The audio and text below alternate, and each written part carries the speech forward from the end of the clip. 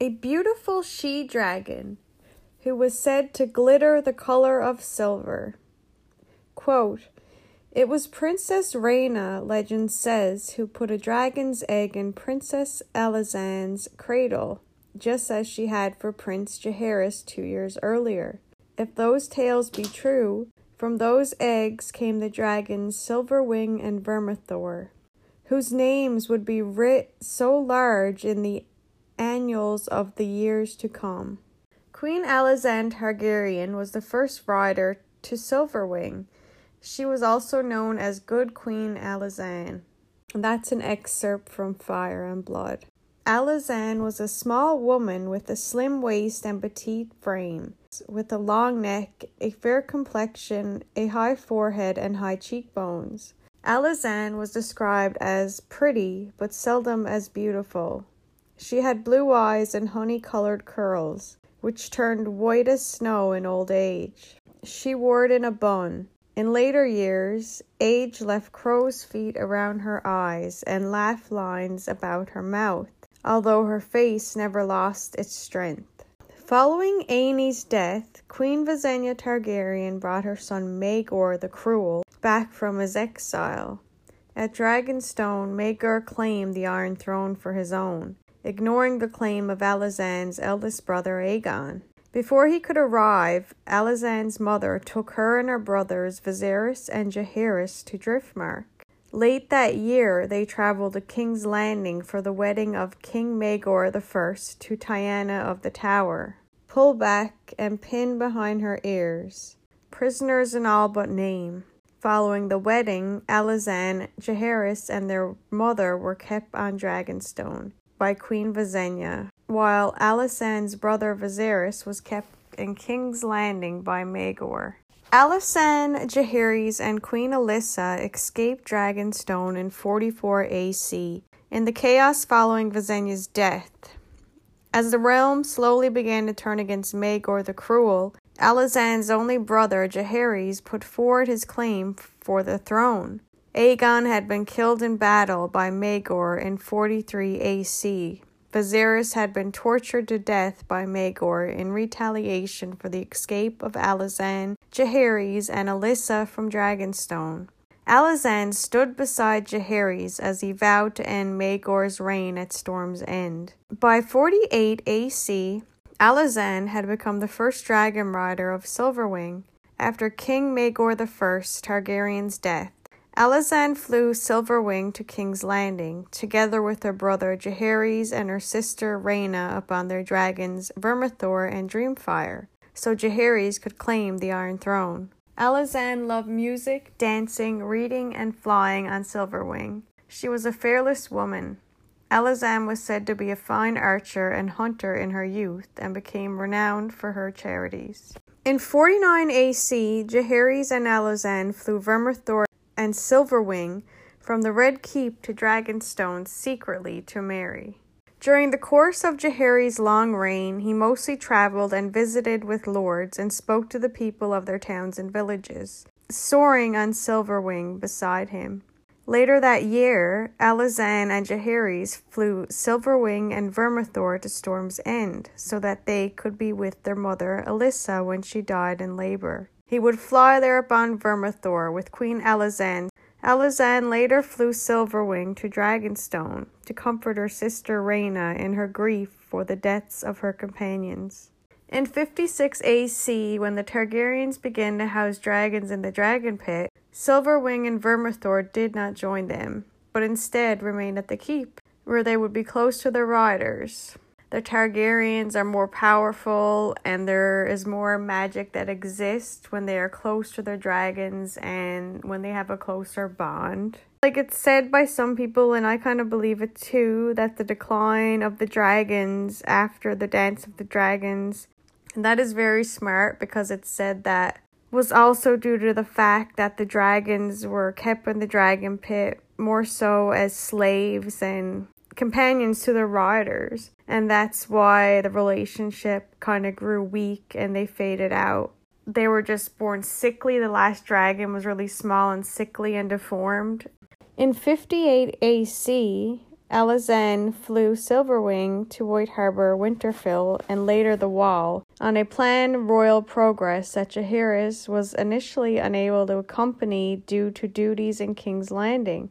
In White Harbor, tens of thousands of Northerners turned out to cheer Alazan and gape at Silverwing with awe and terror. At Winterfell, Lord Alaric Stark refused to allow Silverwing within his walls, recalling the burning of Harrenhal. Later, Alazan's charm convinced him to approach Silverwing, though warily. Quote, Alazan later grew bored waiting for Jaehaerys to arrive at Winterfell, and flew Silverwing to the Wall. The men of the Night's Watch were as thunderstruck by the Queen's dragon as the people of White Harbor had been, though the Queen herself noted that Silverwing does not like this wall. Though it was summer and the wall was weeping, the chill of the ice could still be felt whenever the wind blew, and every gust would make the dragon hiss and snap. Thrice I flew Silverwing high above Castle Black, and thrice I tried to take her north beyond the wall, Alazan wrote to Jaehaerys. But every time she veered back south again and refused to go. Never before has she refused to take me where I wished to go. I laughed about it when I came down again, so the Black brothers would not realize anything was amiss. But it troubled me then, and it troubles me still. So was that some foreshadowing into the White Walkers and the magic of the wall? And maybe Silverwing knew that if she flew past the wall, maybe the White Walkers could break through and the magic spell, if there was a magic spell on the wall, would be broken. The dragons are probably smarter than people in most ways, and that by instinct they know magic and they know spells and they know what's going on more so than people actually do. In 82 AC, Alazan flew Silverwing to the Eyrie to be with her daughter, Daella Targaryen, during her first pregnancy and childbirth. In 92 AC, Alazan quarreled with Jaehaerys over his decision to pass over his granddaughter, Rhaenys, the only heir of his deceased eldest son Aemon, in favor of his son Balon in the line of succession. Alazan departed King's Landing and flew to Dragonstone on Silverwing, where she remained apart from Jaehaerys for 2 years. In an estrangement that became known as the Second Quarrel, the couple reconciled in 94 AC, so 2 years later, with the help of their daughter, though they never agreed on the succession. Quote, all these loves were lost to her in the last decade of her life. My uncle Maegor was cruel, Alazan was heard to say, Septa Magil. But age is crueler. Worn out from childbirth, travel, and grief, she grew thin and frail after Aemon's death. Climbing hills became a trial to her, and in 95 AC, she slipped and fell on the serpentine steps, breaking her hip. Thereafter, she walked with a cane. Her hearing began to fail as well. Music was lost to her, and when she tried to sit in the council meetings with the king, she could no longer understand half of what was said. She was far too unsteady to fly. Silverwing last carried her into the sky in 93 AC. When she came to earth again and climbed painfully from her dragon's back, the queen wept. Silverwing sadly became riderless upon Alazan's death in 100 AC. So sad. So, for 7 years during her life, she couldn't ride her dragon, and I'm sure she probably went out and visited Silverwing. There isn't nothing wrote about it, but she couldn't ride on Silverwing's back, and I'm sure that was devastating. I can only imagine. She probably felt like she was already half dead already because she couldn't do everything that she was able to do. And then after Alazan's death, Silverwing returned to Dragonstone, where she made her lair in one of the smoking caverns of the Dragonmont.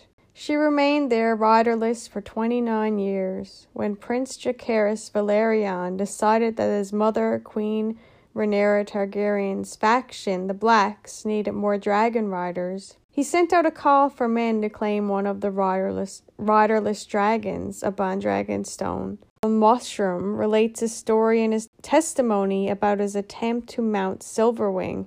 This is pretty funny. Like, Mushroom is one of my favorite characters probably as well. I know I say a lot of people are my favorite characters, but Mushroom is a good character, and I really hope that he is in House of the Dragon. But I kind of have my doubts. I think they might cut him, but in books, he's a really good character.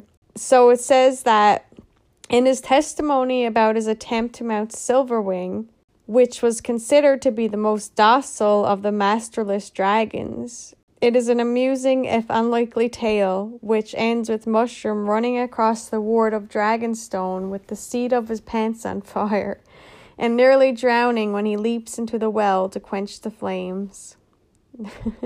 See, you can't just ride a dragon, not anybody. You gotta have the blood of the dragon.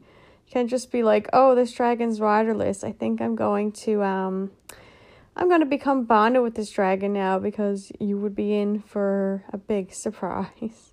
During the sowing of the seeds, Silverwing accepted a dragon seed man-at-arms called Ulf the White as her rider. Ulf rode Silverwing to battle in the Gullet, along with Vermithor, Sheepstealer, Vermax, and Seasmoke. Silverwing descended upon the 90 warships sailing under the banners of the Three Daughters. When King's Landing fell to Rhaenyra Targaryen's supporters, Ulf landed Silverwing upon the Hill of Rhaenys, outside of the Dragon Pit. In the Dragon Pit, Silver made a lair before flying off to battle. Ulf rode Silverwing into battle during the first battle at Tumbleton.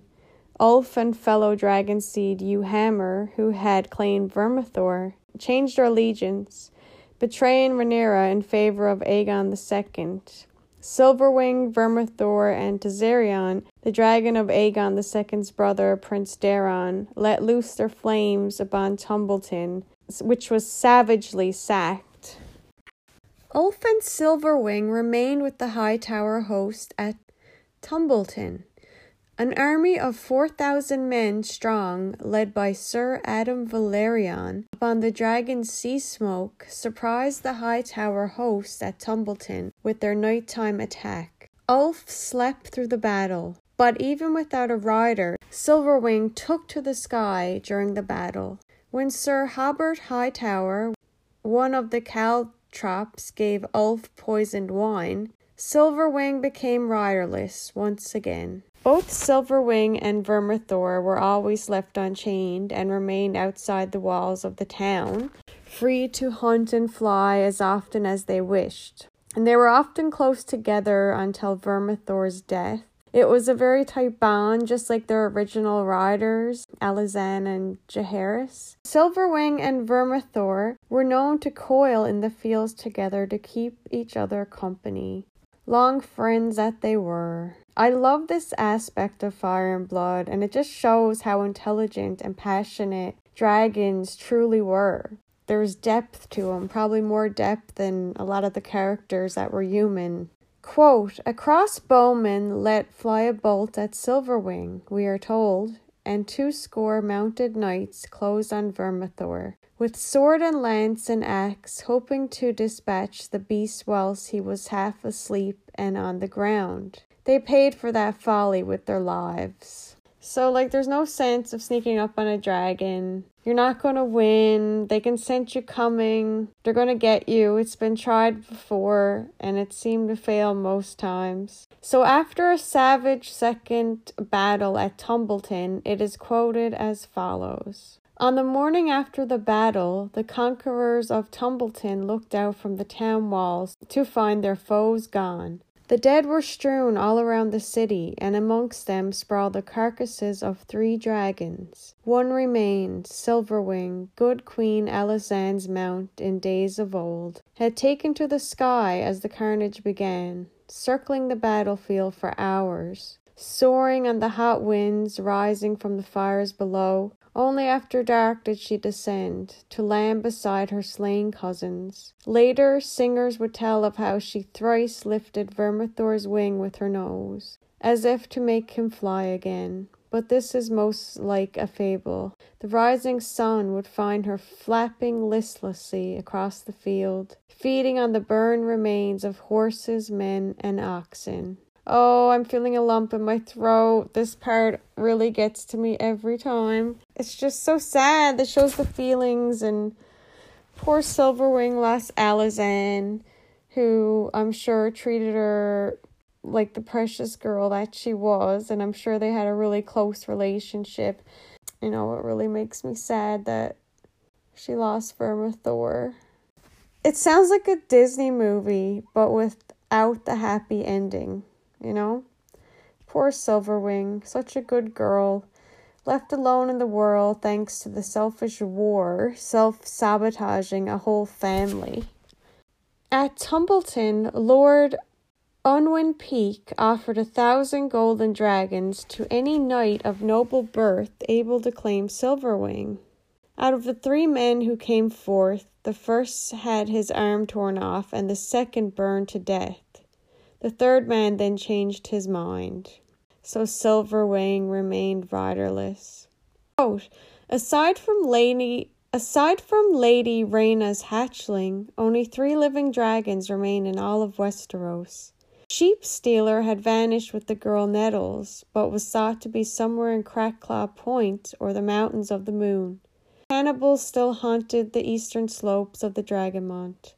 Silverwing at last report had departed the desolation at Tumbleton for the Reach, and was said to have made her lair on a small stony isle in the middle of Red Lake.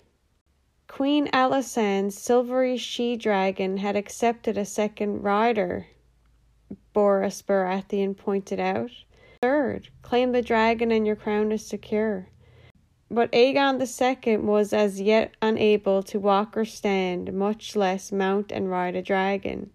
Nor was his grace strong enough for a long journey across the realm to Red Lake, through regions infested with traitors, rebels, and broken men. The answer was no, answer plainly. Not Silverwing, his grace declared. I will have a new Sunfire, producer and fiercer than the last. So it wasn't made clear how or when Silverwing died, and we probably will never know.